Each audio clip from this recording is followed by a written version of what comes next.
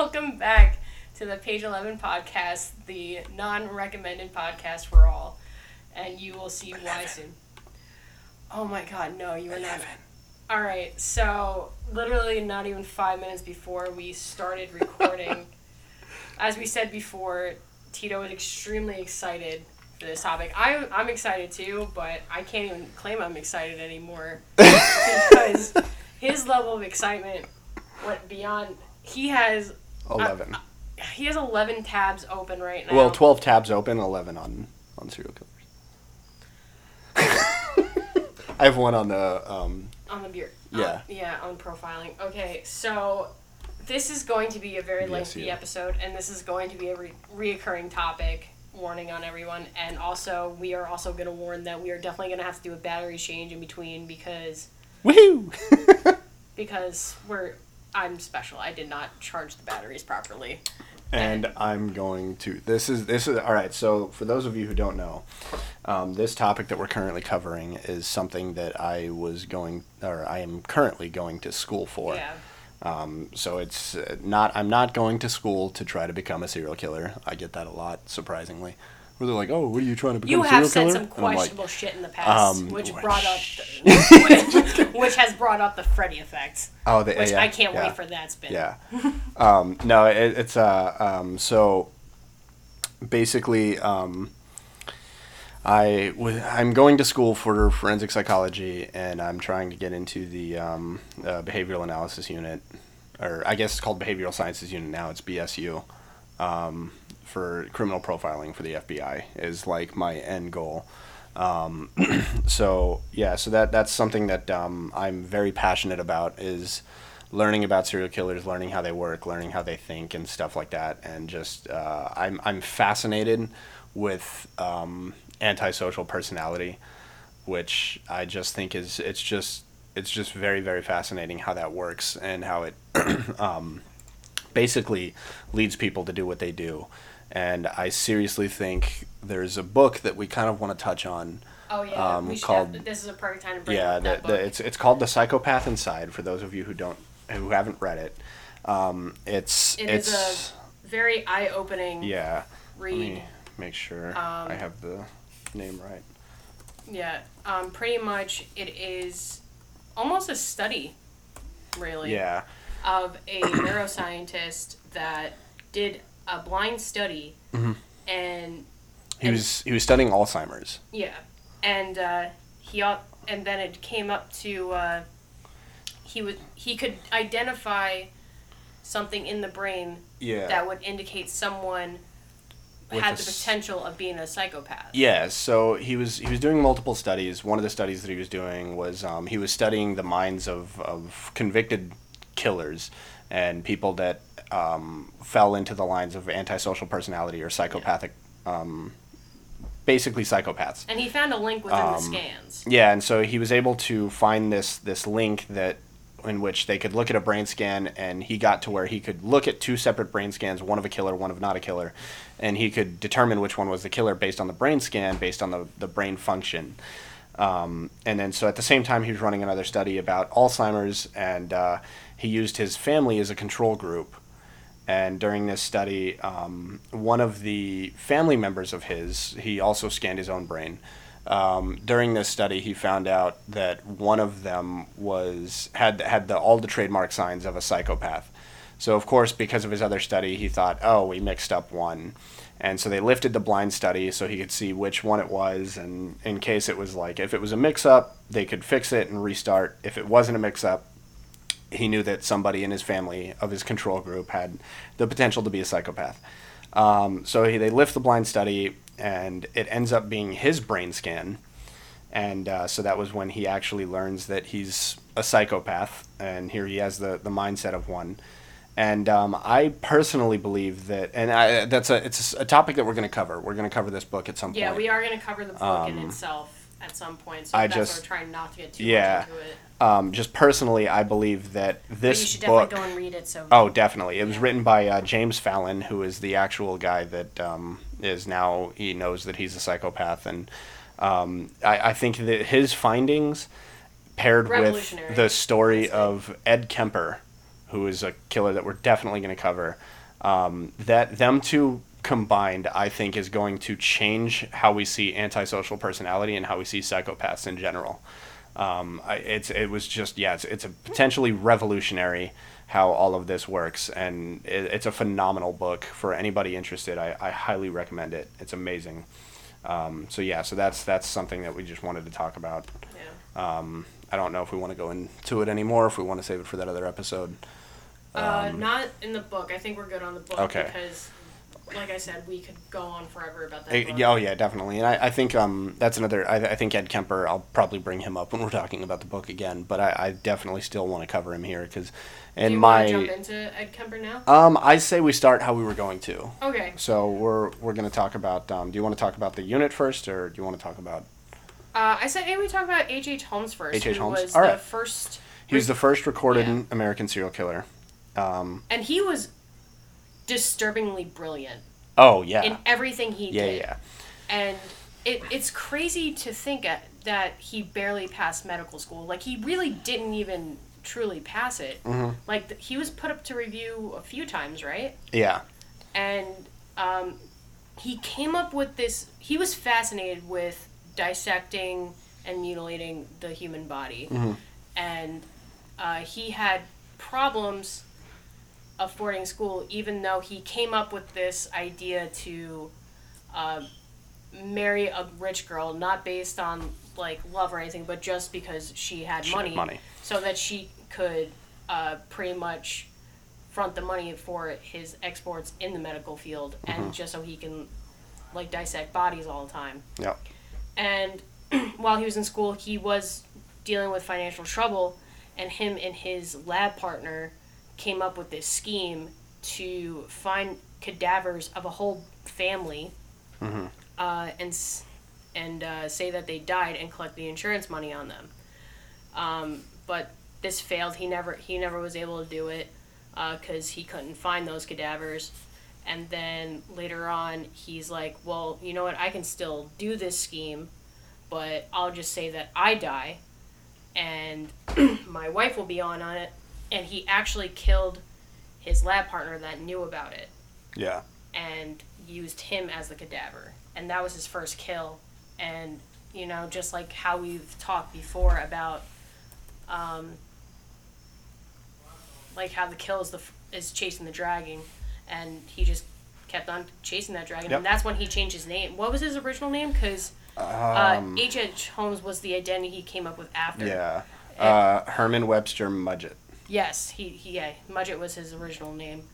And then he essentially became rich from his killings. Yeah. Because he would sell the bodies to schools, whether it was as cadavers, just saying like they died of natural causes, because he would his main form was poison, wasn't it?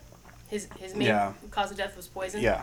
And again, this is the 1800s, so they didn't have a whole lot of tests to run to make sure it was legitimate death. Oh, well, that's another good point. How much would he have gotten away with? Now, not as much. Yeah. Nowhere near as much. Because a lot of, like, when he got further in his career, he had a hotel that he had built, and it had, like, secret rooms, staircases to nowhere. It was a whole maze that only he knew how to work. Bates Motel, I believe, is based off of him.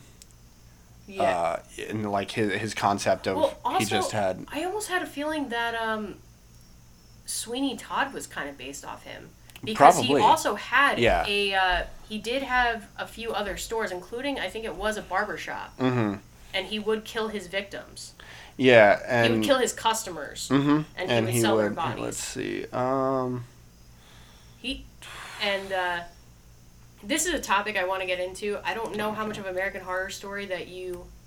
I actually haven't seen any of it. It was one of the creepiest things of how I saw how well they portrayed him, because he's in it. They have him, and they also have Richard Ramirez in it twice. Oh, interesting. In two different... Richard Ramirez is another tab that I have open. Yes, we'll talk about him too. They have him in two different series, because the way how it works is every season is a different kind of thing, and they did one where he was in the 80s, back in his prime, and the actor that they got for him, I didn't know what he actually looked like. So when I saw the picture of Richard Ramirez, I'm like, holy shit, that kid that they got to play him looks dead on like him. Yeah. That's crazy. But so I do want to talk about American Horror Story will, at some point. We'll talk. Oh yeah, that'll be a topic that we can talk about. Well. But yeah, so H.H. Holmes had this thing. They called it the Murder Castle, and it was essentially this hotel. It had a bunch of like secret rooms, staircases to nowhere, stuff like that. And in the basement, it had a furnace that was big enough to fit a human body.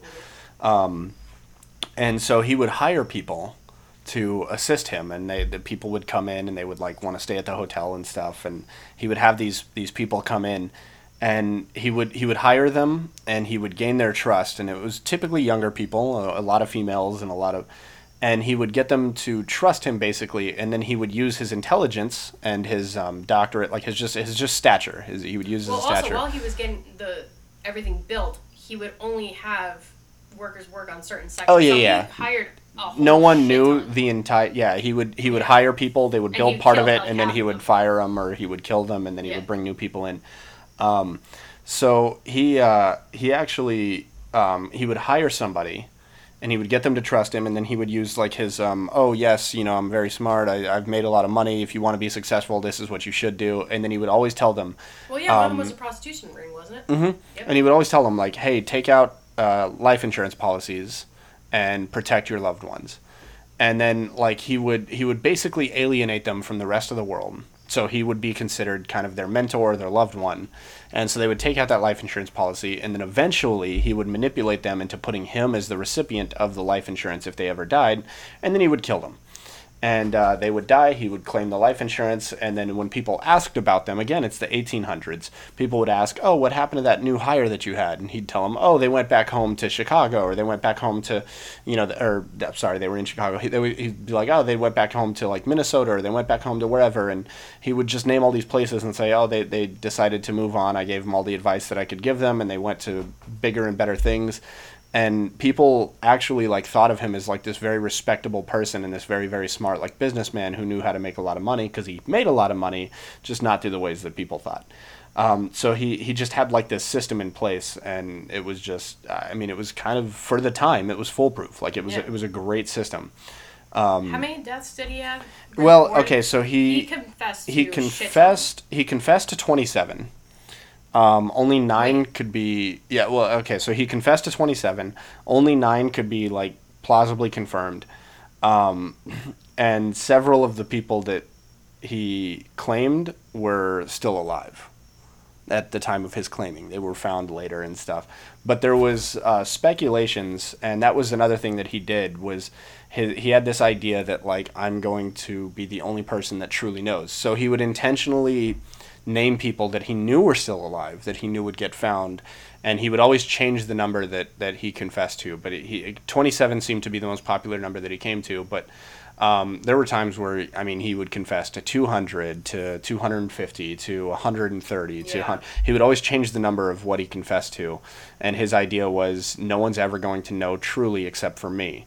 No one's going to know. Like, that was his big thing. And only 9 were plausibly confirmed, and a lot of the people, like I said, he would name people that he knew would be found alive, and it always kind of like, it was never honest. He was never honest about it, and that was his thing. Was his big secret was going to be, he was going to be the only one who knew how many people he actually killed. And so he was just the first recorded U.S. serial killer. He was actually arrested, he was caught, because he was going to do a life insurance policy. He was going to do his life insurance scam on a friend and his friend's wife. And then he got his friend's wife to basically, pun intended, stab his friend in the back. And they were going to be together and claim the life insurance policy on the friend. And then his plan was he was going to eventually kill her and claim her life insurance policy, because he would seduce her, basically. They would kill the friend. She would get the life insurance money from that. And then his thought was, we'll get married. She'll put a life insurance on herself and make me the beneficiary. And then I'll kill her and get all of the money. And basically they double-crossed him, and he was captured and arrested. But yeah, he had the entire like murder hotel that a lot of people thought he burned the bodies in the furnace. Some people thought that he would cut the bodies up and put them into the cement and all of that stuff that went into the structure of the building. And there's all these different speculations of what he did with all of the bodies. There's speculations that he ate them. There's speculations that I did see that. Yeah. There was speculations that it wasn't cannibalism. And it just, but again, it was one of those things that he went to the grave knowing the truth, and he never actually exposed the full truth. He never was honest about any of it, because that was his thing. He wanted to die being the only person that knew what really happened. Well, that is a thing of a psychopath and a sociopath, is that in the end, they truly crave power. Well, okay, so psychopathy and antisocial personality specifically goes hand in hand with narcissism. So anytime you get somebody with an antisocial personality, they're going to be very smart. Typically all of them are. And they're going to behave basically like they're the smartest person in any given room. And it's all about that sense of power, as you said. And it's like this idea that I'm smarter than everybody here, and I can do what I want. Nobody can stop me, and I'm going to prove it. And that's where a lot of it starts. And so, yeah, he had this concept that I'm going to hold the final power of knowing how many and knowing the truth, and nobody else is going to be able to take that from me. That was like his final narcissistic. I did not realize this was touchscreen. I don't know what I just did. You're good. There you go. There we go. He Just accidentally fixed that. touched the laptop. Yeah, well, there was a hair on it, and I went and it. Anyways, we don't technology well, which is why we've been on a very slow process with all this, is because we're trying to figure out a lot of this stuff. Yeah. So all right. So that was H.H. Holmes. Do you want to keep going on him, or do you think that was no? I think good? That's good, especially because he is going to be brought. Well, fucking everyone's going to be fucking brought up again, honestly. Oh yeah, we're going to cover all these people again. God, we literally could have done a whole fucking podcast just on this. Like, we can do a series. Yeah, we can do an entire series just based on different serial killers. Like, we honestly could. Which I'll talk about that after. Okay. So yeah, we'll move from H.H. Holmes and we'll go to more of how the whole science behind it got brought to life in the FBI. All right. With the behavioral science unit. Yes, the behavioral science unit is criminal profilers, and they specialize in going after essentially serial killers.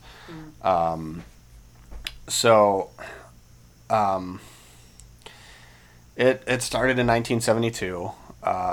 Agents Patrick Mullaney and Howard Tetton were the main bulk of the unit, and then they added 10 other people that kind of just supported them. And Mullaney was the negotiator that really started it, right? I believe so, yeah. I guess I could have just wow, technology is amazing, isn't it? I fucked it up, but it's amazing. So yeah, he was the instructor, and yeah, he was the one who came up with the concept of profiling. Mm-hmm. So he was the one that like essentially wrote the book on it. Literally, he wrote the book literally, on it. Yeah, like he was the one who started the entire thing, and then what? I just fucking closed it. I'm dumb. You speak now.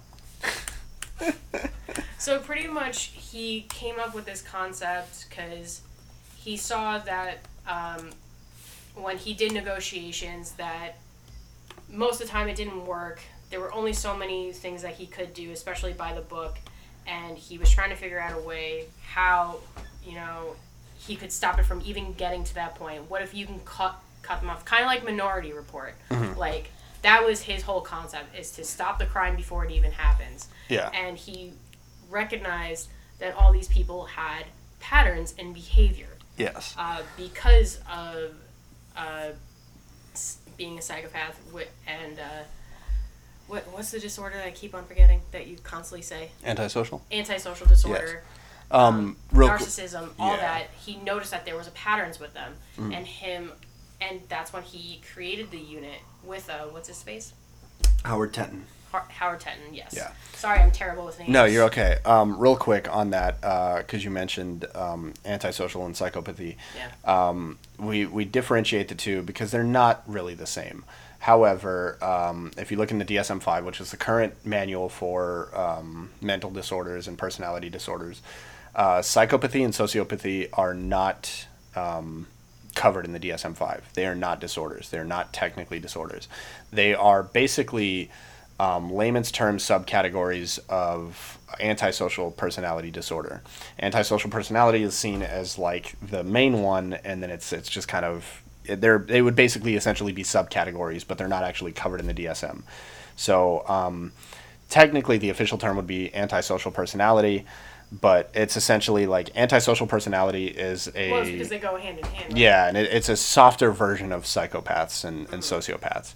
And which is why I think that the book, and if you look at Edmund Kemper's history and you take that book that we were talking about, The Psychopath Inside by James Fallon. He's what we're going to talk about next. Yeah, we'll cover him. If you look at their... And I'll cover that when we talk about him again, but if you look at their kind of... If you take them together... I think they're going to flip that. I think it'll be psychopathy will be in the DSM, and it'll go from antisocial to prosocial as far as like a spectrum instead of antisocial and then having the other two. And that's my ideas on it. But yeah, because I don't really agree with it that psychopathy isn't in it by itself. Like I understand why they go hand in hand. But yeah. Is it really that every time that they are hand in hand? Like has there been a psychopath that has not, or like a serial killer with psychopathy does not have it? Well, okay, and that's the thing is like if they say somebody's a psychopath, what they really like, I guess officially mean is that they're antisocial. They have antisocial personality. That would be like an umbrella term for psychopath, sociopath, and all of that stuff. So it's not an official term. So it's more along the lines of like they say, oh, if you're a psychopath, what they mean is you have antisocial personality disorder. Which I still find hard to wrap my hand around because, especially because they do crave that power and they do like the attention from their crimes when they're discovered, and that's why they make it. Why they have signatures, why they make it theatrical, why they do body placements, and why they do stuff like that. Yeah. For me, that screams you want attention, and that you do have some sort of sociability within you. Yes. So antisocial does not mean like they're not social. They're not sociable people. The majority of psychopaths, and you'll see it if you ever look at like interviews with Edmund Kemper, with Samuel Little, with Charles Manson. It's a lack of empathy. It is. But if you ever watch like when there's Samuel Little interview tapes that have disclaimers at the beginning because they're like he's so manipulative and so charming that they disarm you. So it has nothing to do with when they say antisocial. They don't mean like, oh, he's not sociable. Like he's not. They're very, very manipulative. What they mean by antisocial is they don't conform to the regular aspects of societal like social ability. They lack empathy. They lack anything really that doesn't pertain to them. Like they can definitely get angry. They can definitely like get all of that stuff. But typically they don't. That's another common misconception is a lot of people think they don't feel emotion at all. They feel emotion. They can love. They can hurt. They can get depressed. Antisocial actually goes hand in hand with depression as well. They can feel all of these. It's just the literally the lack of empathy. They if they can justify doing something that benefits them in their head, they will do it. It doesn't matter what it is, they can justify it. Another kind of trait is, which is why some of them get caught a lot, or majority of them get caught. I guess majority, I don't know, we can't really say, but why so many of them get caught is an inability to learn from past mistakes. And so that's another issue that they have is learning from previous mistakes. Like I didn't know that the concept. Part. I would think that they strive on perfection. Well, and that's or is it because they already think that they're perfect? Exactly. Okay, so that's where the narcissism comes in. Is that like so? Let's say you take a child who is antisocial. Which again, if they're a child, it's not called antisocial. It's called something else that's slipping my mind right now. You have to be at least 18 years old to be classified as antisocial. But that's so weird. Yeah, there's a different term for it if you're a child. But anyways, let's say there's a child that shows the antisocial tendencies. Gone to fucked up kid. They have, like, let's say they're looking at a stove, right? And the stove is on. It's an electric stove, so there's no flame, but they're looking at the hot stove, and they see it glowing red. Mm-hmm. And in the child's mind with antisocial, he looks at the stove, and he comes to the conclusion that if I touch that stove, it benefits me in some way. If there's some, obviously that's a kind of an extreme measure, but just to kind of put it into perspective, if he can justify it in his head that touching the hot stove will benefit him in some way, he'll touch the stove. It burns his hand. He pulls his hand back. He says that was unpleasant. And then a week later, he comes back and looks at the stove, and he'll come to the same conclusion, and he'll touch it again. It's a very, and that's why like a lot of serial killers get caught, because they make the same mistakes over and over again, and they don't see that they're making those mistakes. And that's how some of them get caught. So it's just kind of like this almost like learning disability that they can't seem to. Yeah, and it's because of the narcissism. It as a learning disability. Yeah, but it's considered a personality disorder because of the lack of empathy supersedes the learning disability. Wow, okay. But it's literally like they have trouble learning from previous mistakes, and it's because of the narcissism, the extreme narcissism, that goes into thinking like you can do no wrong. Real quick before we go on, there is a story of a girl. And then I'll come back to all of this. But there's a story of a girl. She was, I think, 10 to 13 years old. I don't remember exactly.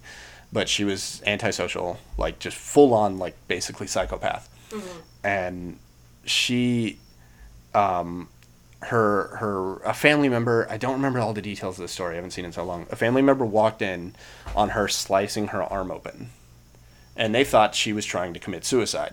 So they panic, they take her to the hospital, they stop the bleeding, they suture her up, they have her in a bandage and stuff. And a counselor comes in, a child counselor comes in and is speaking to her and asked her, like, why she decided to cut herself, mm-hmm. Thinking like she was going to give some answer about why she was depressed or, like why. And so he asked her, why did you cut yourself? And her response was she had just recently learned about muscles in school, and she wanted to see how her muscles worked. But there was a bunch of skin in the way, so the only way to see the muscle was to remove the skin to look at the muscle. So it justified in her head her means, which was cutting the arm open and moving the skin so she can see her muscle when she moved her fingers. That like the end justified the means. She wanted to see how the muscles worked, and her curiosity was piqued.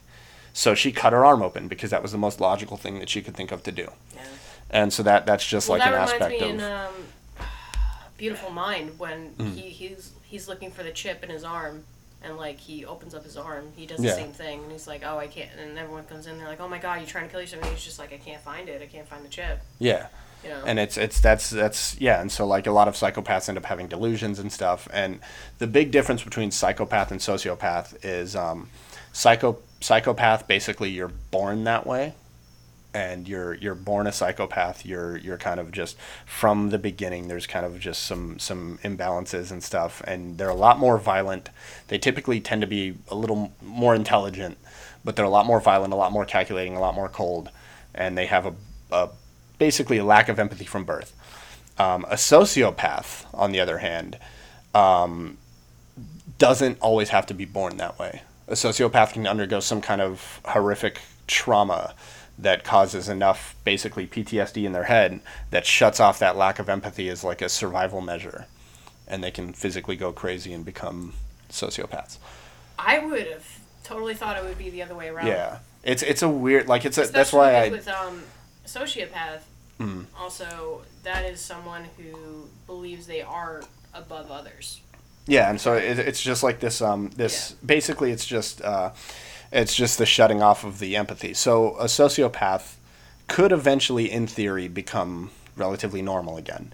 It's just that it's locked behind a bunch of trauma and a bunch of like bad experiences or some major event that caused them to kind of fly off the handle. Mm-hmm. And but I think that distinction and that like how they're so different, I personally believe they should both be in the DSM along with antisocial, because antisocial does not quite cover both of those in its definition. They're so vastly different that I think it should all be. But again, that's something that they're talking about for the DSM-6, and that all it's an entire group of basically the entire psychology community gets together and works that out. So. That might be something that comes out with the DSM-6, but I seriously think it's going to be changed. I fully believe that psychopathy is more based on a spectrum rather than just psychopath or not psychopath. So anyways, so getting away from all of that, Patrick Mullaney saw kind of like all of these similarities between all of it. And Howard Tenton had a little bit more pull in the FBI, and so they kind of got together and they worked all through this. And Howard Tenton was seen more as like the, I guess, babysitter, if you will.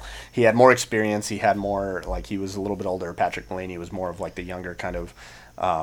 If you've ever seen the show, what is it? Oh fuck, I forgot. I can't remember the show right now. The Netflix show. Yeah. We have technology right now. Yeah, I know. Sorry for snapping. That was probably really annoying. Snap. Nice. I know, right? Holy crap. I know. I want it. It's not. Well, Criminal Minds. No, and that was popped into my head too, but that's not. Yeah, that's why I keep on wanting to say. Netflix show on serial. There we go. 18. Mindhunter. Yeah, holy crap. It's like my favorite show on Netflix right now, and I can't think of the freaking name. You know what? I kind of. Look at how many. Oh yeah, there's a lot. Yeah. So Mindhunter, if you've ever seen that show, I don't remember the character. Can you pull that up real quick? Character names. I think they are accurate to it. No, I don't believe so. It's on 2 seasons. Yeah, there's a second season. Is it canceled? No, it's still going on. They're slow with production. It was like COVID. 2 years before.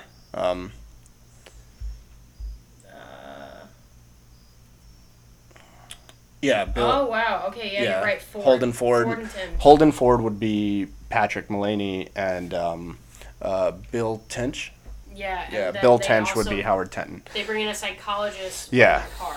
And so that was was pretty much the 3 of them, and I think they get like another guy who kind of acted as an assistant. Yeah. But then like he became part of the unit. Obviously, that's a little like dramatized. There wasn't just 4 of them or 3 of them or whatever. There was the 2 main, and they had kind of multiple agents that were also assigned to their unit, and they kind of made up everything and started the whole thing.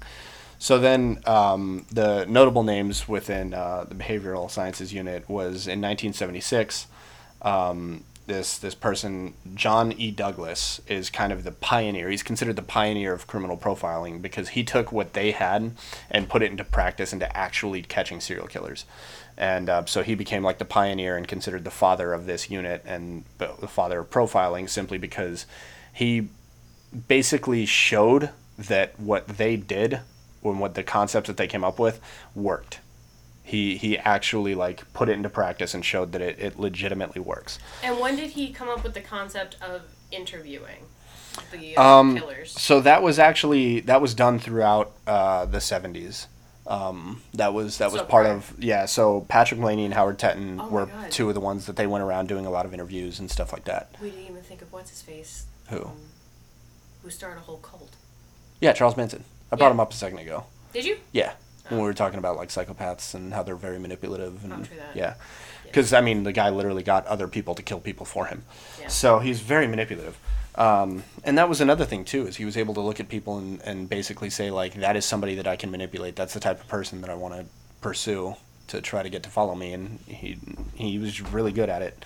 That was the other thing too, though, and that's I think another thing that made Ed Kemper so fascinating, which is what we'll get into right after this. But so in 1976, John E. Douglas takes over and basically pioneers it and puts it into practice, shows that it works, and it's been on ever since. They're a growing, very very quickly growing, I guess, unit. And they now have agents that not only like that practice in it and then go around the entire country and they teach police units and detectives. They teach them a lot of what they've learned and a lot of what they've put into practice, and they kind of just give classes on it, and they have like this whole thing. And it's a very, very interesting thing. It's growing very, very quickly, but they primarily deal with serial offenders, whether that be arson, rape, or murder, because they all kind of fall under the same category. They all follow the same guidelines and well, as we were principles. Discussing in the last episode, which brought us to this, was that serial rapists are the same in that with their behaviors. Yeah. And I did misspeak earlier. It was Douglas and Robert Ressler. Robert Ressler was the one that worked with Douglas. They were the ones that actually conducted the interview through the 70s. Mm-hmm. And it was 36. They did 36 serial predators that they interviewed across the U.S. Really? Okay. Yeah. And so the show Mindhunter is a mix of the stories of Patrick Mullaney, Howard Tenton, and then John Douglas and Robert Ressler. So it's kind of a mix of the two, which is why they changed their names, I guess. But because John Douglas actually wrote a book that Mindhunter was based off of, like loosely based off of, about all the interviews and everything. And if you've seen the show, one of the interviews that they continuously come back to, and it's my personal favorite serial killer, which sounds so weird to say. When I say that to people that don't really know me, they're like, what? And I didn't even know about him. When I mean personal favorite, I mean, like, I think he's just fascinating, and I seriously don't understand why we haven't spent more time studying him. If they have, good on them, and they're just not releasing it, it's part of what they do. But if they haven't, I definitely think it's something that... Are we running out of battery? We're on the low end. So, yeah, sorry if you're watching the video and I'm constantly squinting at you. Yeah, it's because she's checking the battery and making sure it doesn't die while we're mid-sentence. Yeah. But just let me know. You can cut me off whenever we need to change it. Well, I'll let you know when it just did it. Yeah, it just did it. All right, that was good timing. So very good timing. We're going to change out the batteries and then we'll continue this. So we will be back. We'll pick back up. Our next topic is leading into Ed Kemper. Yes, which is perfect because you are going to talk about him for a very long time. I'm excited. It's amazing. We'll be right back. All right, so we got the battery change. Yeah. We should be good. But it was a good stopping point because the transition to Ed Kemper. Oh, yeah, I think this is going to be your favorite part. Oh, absolutely. So I had no idea who Ed Kemper was prior. And I'll admit, I was like one of those basic bitches when it came to serial killers. Like, I thought they were cool, thought they were interesting. Knew about Ted Bundy and all that shit. But then you brought up Kemper. I'm like, who the fuck is Kemper? Yeah. And he's just like... oh no, he is like my favorite serial killer of all time. And instead of being concerned, I was more like, tell me more. Yeah. Well, we had established ourselves at like interesting conversations at this point. Yes. So it was like anytime it was like, oh, I have this awesome thing to tell you about. And then it was just like, ooh, yes, explain. Like, tell me more. So yeah, Ed Kemper is by far my favorite serial killer, which is funny because a lot of people, if you ask them their favorite, they say Zodiac. And it's mainly the mystery behind him because he never got caught. That makes sense. And I get that. I totally understand that. If Zodiac is your favorite killer, I get it. If Samuel Little's your favorite killer, I get it. If, Ed Kemper is my favorite because he's just so, so self-aware and just so satisfying. Like, just fascinating. And that's fair. I can understand that. I can understand, like, he's... very, very, intelligent, kind of... Ed Kemper, to me, I think, is the pinnacle of serial killers. I think Ed Kemper is one of the serial killers, one of the few serial killers that I think if he didn't want to get caught, he was never going to get caught. And I think if it wasn't for him... And that is the most interesting thing about him. Yeah. Is that... is he the only one that turned himself in? I don't know if he's the only one, but he's the most notable one that did it. Yeah. And I was shocked that you said he had a very low kill rate compared to what I thought he had 10 victims. And I know that's fucked up to say, but I really don't think well, compared to, high. I mean, like Samuel Little has allegedly over 90. He has 93. Over 60 confirmed. Yeah, when I hear serial killer, I'm assuming that they killed anywhere between 20 to 30 people minimum. But no, he had 10. But I also think I would go as far as saying Ed Kemper is the most intelligent serial killer in history. So they measured his IQ at 145. Oh, shit. So on the book, that's pretty hard to. That's pretty hard to argue. No, they measured his IQ at 145. He'd make Menza his bitch. Right. And I think he was misdiagnosed. I think he was vastly misunderstood until he started getting properly interviewed and until people started asking the right questions. I don't think he was understood. And even to this day, like, he plays this game that, like, anytime he's interviewed, it's a game to him. And it's just fascinating to watch. If you ever get a chance to watch any of his interviews, some of them are on YouTube. It's just amazing. It's so interesting. I haven't watched that interview since you first told me to. Yeah. And that was like one of our first, like, in-depth conversations. Yeah, it was. That's typically it's strange, but that's typically my first in-depth conversation with anybody. Is serial killers. Oh. Is about serial killers. But and Ed Kemper is the one that comes up. That's what you're going to school for, and that is the profession you want to get into. Exactly. Once again, disclaimer, he is not a serial killer. Yeah. Or training to be a serial killer. He wants to stop them. I want to stop them. I want to catch them. I want to study them. That's my I'm fascinated by how their minds work. I think it's just extremely interesting, and I think the better we grasp the understanding of a serial killer, I think the better we can understand about just people in general. Yeah, I full-heartedly agree.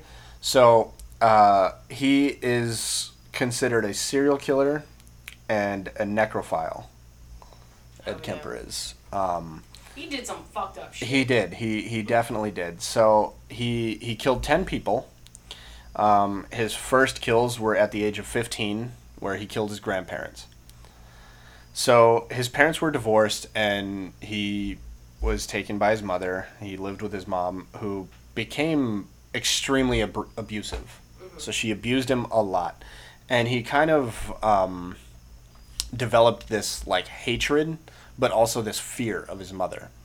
Now, later on in life, he still feared his mom, which is very strange because the guy's 6 feet 9 inches tall. Yeah, he's a big guy. If you look at what he looks like, he is a very he's a huge guy, and which is it adds so much more to the, like, his victims willingly got into the car with him. He didn't kidnap any. He didn't forcibly take any of them. They willingly got in the car, every single one of them, with the exception of his grandparents and his mom. Well, the thing is like, yes, he is a very large man, but he's in the car, so it's hard to judge the size of him. Like, you can see he was a bigger guy, but you don't know how tall he is. And plus, he was someone who kept well, and he looked very proper, and he looked like, a regular, nerdy white guy. Honestly. He actually has an interview where he talks about, they ask him how he got people to get into the car with him. Mm-hmm. And he said it was about presentation. So he had this concept. He said he had it down to a science, where he literally said he'd be pulling up and he would see somebody because he picked up, it was again in the 70s, he would pick up hitchhikers. Sorry. He would pick up hitchhikers. And he would, like, pull in and, I'm sorry, it was in the 60s. But he would pull in and pick them up, basically, take them out in the middle of nowhere, and then he would kill them and have sex with the corpse. How do you kill? What was his method? Typically, he would strangle them and then decapitate them. Ah, yes. Yeah. So he. I don't know why I thought he was a stabber. I don't know why. No, well, he has stabbed some of his victims, because he actually describes that too when he said he was talking about, like, movies. And he said when you stab somebody, they don't just die instantly like they do in the movies. And he was like, when you stab somebody, and this is actually, he said they leak to death. He didn't say they bleed to death. He said they leak to death. I think that's why I thought, like, his whole thing was stabbing. Yeah. Was because you said that, and I was just like... No, he did stab some of his victims, but he would kind of strangle them and then decapitate them, and then... he was just a strange guy, but he would fuck the next so fascinating. Yeah, he would decapitate them, and then he would have sex with them through the hole in the neck that was created from the decapitation, like through their throat, basically, from the top of their body. So at the age of 15, again, he was abused by his mom, developed this fear and this hatred of his mom, and he basically came to the conclusion at the age of 15 that he couldn't do anything to his mom because he was afraid of her. So he had to kill the source of his hatred. And at the time, the source of his hatred was the ones who created his mother, his grandparents. So he killed both grandparents at the age of 15. He was arrested, and he was diagnosed a paranoid schizophrenic because of his logic of, if I kill them, that'll solve my problem. I'll get rid of the source. So he was deemed a paranoid schizophrenic, and he was deemed criminally insane, and he went to juvie, and because he was underage, he wasn't of age of, an adult. He was eventually released at the age of 21. Which, I have to say, that whole loophole thing. Yeah. How many serial killers did kill someone at an underage time and then were caught and then released because of juvie? Yeah. Because of juvie. I feel like that shouldn't be basically, there are places where they do try him as an adult. Yeah. So basically, what it is it depends on the state, but the most determining factor is whether they're deemed criminally insane. If they're deemed insane, if they're deemed mature enough to understand what they did. That's what it is. So if they're deemed insane, they're not mature enough to they're not coherent enough, I guess, to understand what they're doing. That's really the term, is if they were coherent. Yeah, so they didn't know what they were doing. They didn't know the consequences. They put them in juvie, and then they release them at the age of 21. If they're that bad, like with the insanity, like he probably should have been put into a mental institution as a child, which is something that happens a lot more now. But it is just like he was released at 21 because he was not tried as an adult, and so basically, when he was released, he had to see psychiatrists, like pretty commonly or pretty regularly. And he moved in with his mom, and his mom was, I believe, a professor at a college. So he lived near a campus, and that's where most of his victims came from. That he would drive around the campus, and they were college students that didn't have vehicles. I don't know why that surprises me, and it shouldn't, because he did have such a high IQ that some of it had to be hereditary. Yeah. Oh, probably. Yeah. Yeah. His mom was probably very smart. Smarty smarts. But yeah, so he would basically like drive around the college and pick up the girls. And at first he said he would pick them up and he would just kind of drive around, and then he would drop them off, and then he would and he would and then eventually he decided that he was going to kill one of them. So when he stopped, it was actually two people. It was two girls together. Yeah. And that was his first incident. Quotations. Yeah. Incident. So he killed two, and he drove them out to the forest, and he stabbed one. He took one out into the forest, and he stabbed her to death.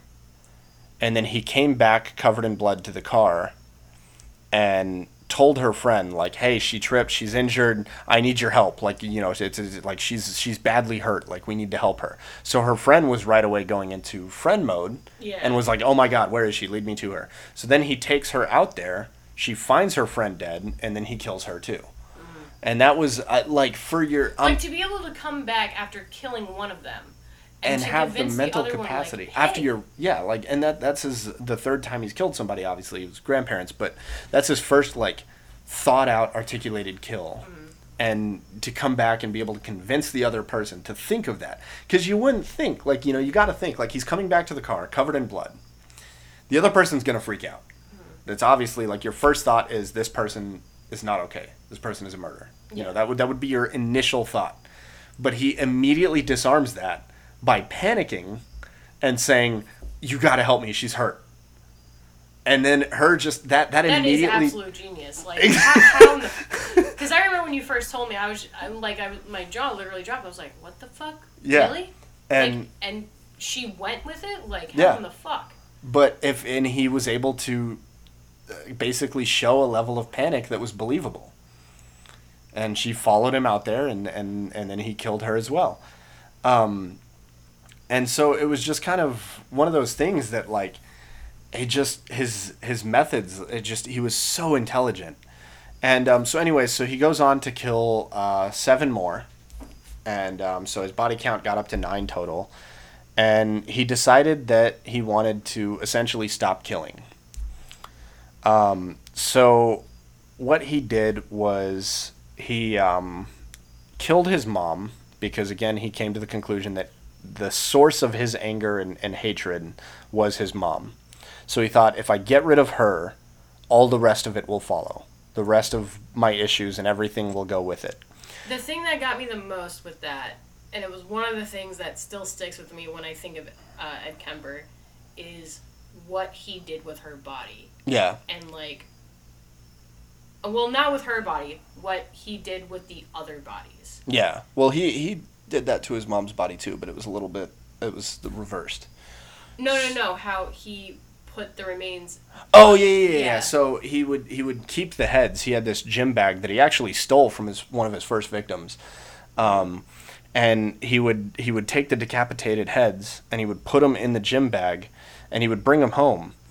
And then he would eventually go outside and he would bury them beneath his mother's window. And he would bury them kind of like face up beneath the window. And he said it was, she always wanted people looking up to her. So his victims were looking up to the mother as sort of like she's the reason that they're dead.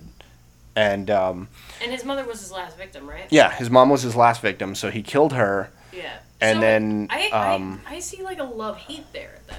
Like, I don't think it was just solely because of fear. I think it was also because he always still wanted... He said that one of the reasons that he didn't kill his mom right away, he was still afraid of her. Yeah. And then when he realized he shouldn't be afraid of her, that he needs to get rid of her, the fear changed. The fear just kind of vanished. Well, do you think part of the reason why he did do that, so that what he did with the heads was kind of like a tribute to her to be like, oh, hey, look, you know, you should be proud of me? I think it was being more petty. Really? I think it was being more petty. I think it was him being more like, you want people to look up to you so badly. This is your fault. Like, he blamed her for his reason of killing. And he was basically like, this is your fault, and you want people to look up to you so badly. Well, these people are dead because of you, and they're looking up to you. I'm gonna take your word for it because you know. I honestly, like, it could be like a level of like be proud of me, I guess. But I seriously, my personal thoughts is I think it was more of just like him being petty. But besides all that, there's literally, like, he tells a story of he came home after killing somebody and he had the head in his gym bag, and there was a couple leaving the same apartment complex that him and his mom lived at. And he said he was walking up the stairs, they were walking down the stairs to go on a date. He said, I smiled at them, they smiled back. And it was just like this idea that he said it was almost in that moment is kind of when he became extremely self-aware, in which he thought, like, the difference between the two lives. And he was like, they're going off and they're living this life, and they see me living my life. They have no idea what I've just done. And my simple smile and nod was reciprocated, and it was more of like at that moment he became self-aware enough to differentiate between his two lives. Mm-hmm. And he was like, I can live a normal life and still kill and get away with it, essentially. Well, what's the statistic about every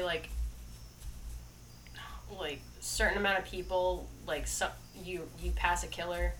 It's something like, so FBI statistic. I need some water. Yeah. I'm sorry. How dare you? I know. FBI statistics say that it estimates that there's 25 to 50 active serial killers at any given moment in the United States. So it's relatively thought that you have a chance of passing one at some point. The stats go up a little bit when it's thought that, you're passing someone that's killed somebody, but the actual likelihood of passing a serial killer, there's 25 to 50 active at any given moment. That's not very high chances. The difference, of course, between somebody killing somebody and a serial killer is vast. Like, it's a huge difference, so it's kind of... It makes sense there wouldn't be many of them. I think that's what the study was. I think it was, like... Passing somebody that's killed somebody kind of a thing? Yeah. And that would be a lot more common. Yeah, and that can kind of be, like, a kind of bullshit one where, like, you take it in, like, war veterans or, like, and you could do that. Exactly. And, like, shit like that. But yeah, so Ed Kemper, he killed his mom, and he decapitated her, and then instead of like having sex through the throat going into the body, he went through the throat into the head, and which was a strange. And I haven't seen any interviews if they've asked him why he did that or why he chose to, but it's just kind of a strange like switch. I think that is something that should be asked. And, like, I don't understand why he chose to do it differently. And maybe I think he felt like it was more demoralizing. It could be, and it could be like a less of like more of disrespectful or demeaning to do it that way. But and I honestly don't know, and I think that's something that I would very very very much like to ask him if I ever could. That would be one of the questions that I would ask him is why the switch. Why was it different? But yeah, so he kills his mom, and the interesting thing is he wanted to see if he could live a normal life, because he realized that he basically was like, I still feel the need to kill, but I want to see if now that she's gone, if I can control it. So he goes out, and he has everything in his car. He has the knife, he has the rope, he has the gloves, like everything that he normally takes with him when he goes to kill somebody. So he goes out and he has it all in his car, and he pulls up, and it's two girls, and same setup as his initial first killings of this spree. And he sees these two girls, and he said he was instantly reminded of the first two that he killed. So he pulls up, picks them up, and asks them where they're going, drives them to their destination, drops them off, and drives away. And you would think that's like, oh, okay, he figured out. But no, he said the amount of effort that it took to not kill them was way too great, and he knew that he would not be able to do that for the rest of his life, that he was going to kill somebody again. So Ed Kemper was also very, very fascinated with police officers. He constantly was trying to join the police force, but because of his previous diagnosis of paranoid schizophrenic and because of his previous murders of his grandparents, he was never deemed stable enough to be a police officer. So he was constantly I think that was rejected for the job. For all yeah, definitely. But so he was constantly rejected. So he would go to bars that police officers frequented, and he was kind of known by the local police force. Off of his personality. They might have. Because it sounds like it. Like the more like we talk about it, and the more like we revisit him, it's like, especially with the police thing and donuts. You said he would bring him in donuts, right? Yeah, he would bring him donuts. That's one of the staples for Dexter, is that like that's what he would do in the forensic science. Yeah, and he would go there and he would talk to him about their work. He would ask him about it and stuff, and eventually he was kind of started asking him about his killings, and because they would find essentially like body remains and stuff, and but they never tied them together. That was the other thing, is they never knew any of them were connected, and he found that out, and that's when he kind of realized that he could do this for the rest of his life and he would never get caught, because none of his murders were tied together until he confessed. How didn't? Well, because they would just find body parts. They wouldn't find any kind of signatures or anything. They were just finding like parts of bodies and stuff. Leave the bodies it wasn't whole without the head. It was he would completely dismember them, and so they were finding body parts and stuff. And also, this is before profiling was big. It was it was before profiling was big. It was before the behavioral sciences unit even existed. And cops did not make it part of their regular study at this point. No, not at all. So he would go there and he would ask about, the cases, and it wasn't, he said, like, he was smart enough to know not to directly ask about them because he shouldn't have that information. Mm-hmm. So he would just be like, oh, I heard a rumor of like that there might be like, like this, like there's bodies that, and yeah, right. And they would kind of give him like, oh, we can't tell you all the details, and he would let them talk. He would let them kind of come up with the stuff that he was learning. And some of the cops were interviewed that he talked with that, he called one of the cops that he liked the most from one of those bars when he turned himself in. And they were like, they had no idea. They thought he was just like some kid that was abused by his mom and made a bad life decision and now just really, really wants to be a cop and is living vicariously through their stories. So they were like, we kind of saw him as like an annoying guy that would come in and ask us about our stories, but we told him to him because, he wanted to be a cop so badly. Like they just saw him as a they saw him as a very disarming person. Which, again, I will say, in that way you brought in before how you were so surprised that he was able to have the charisma to get people into his car so he can kill them. I think it's more of a testament that he was able to do that to the police officers because they saw how big he was and they knew his record prior. Yeah. So I think that is the main testament of how smart he was and how good of an actor he was. So there was well, that and also that he fucking came out from killing one girl and talked the other one into going out into the forest with him. Jesus.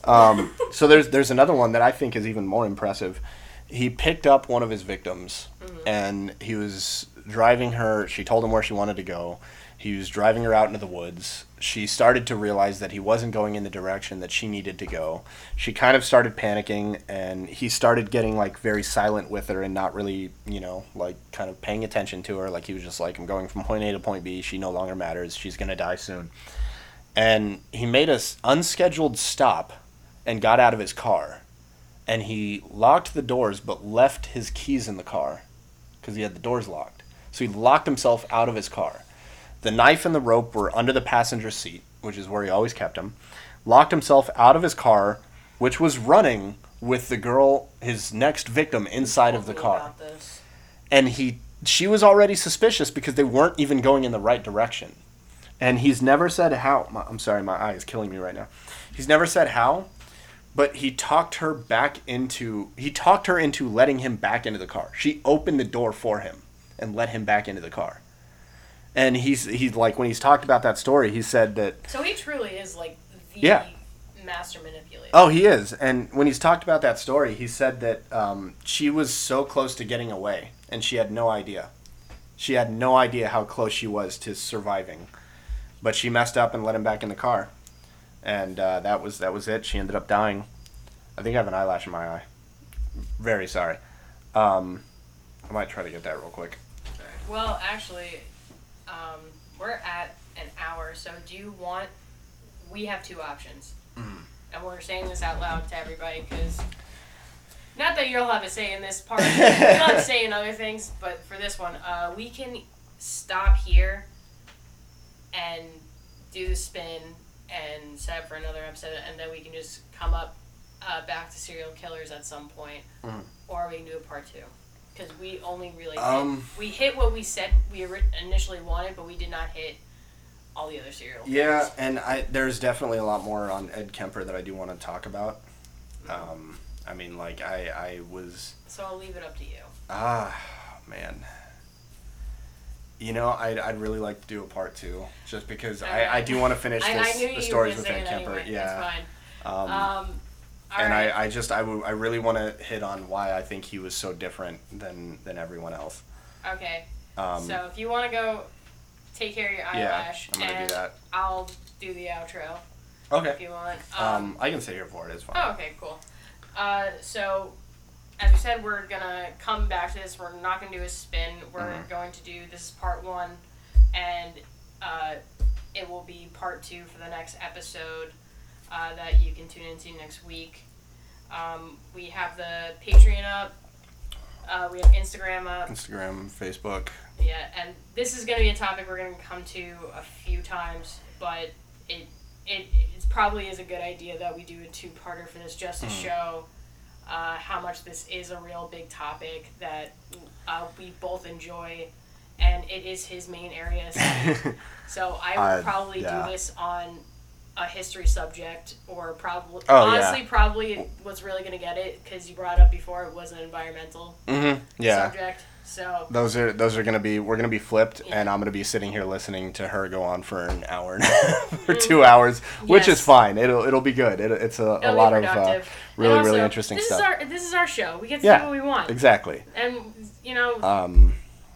this is we do what we want. Yeah. Also, by the time this one comes out, we will have a Twitter, so check us out on Twitter as well. I don't mind you saying that because that's all you. Yeah, that's on me. So no, check us out on Twitter as well. It's all the same. Page 11 podcast, all one word. Yeah.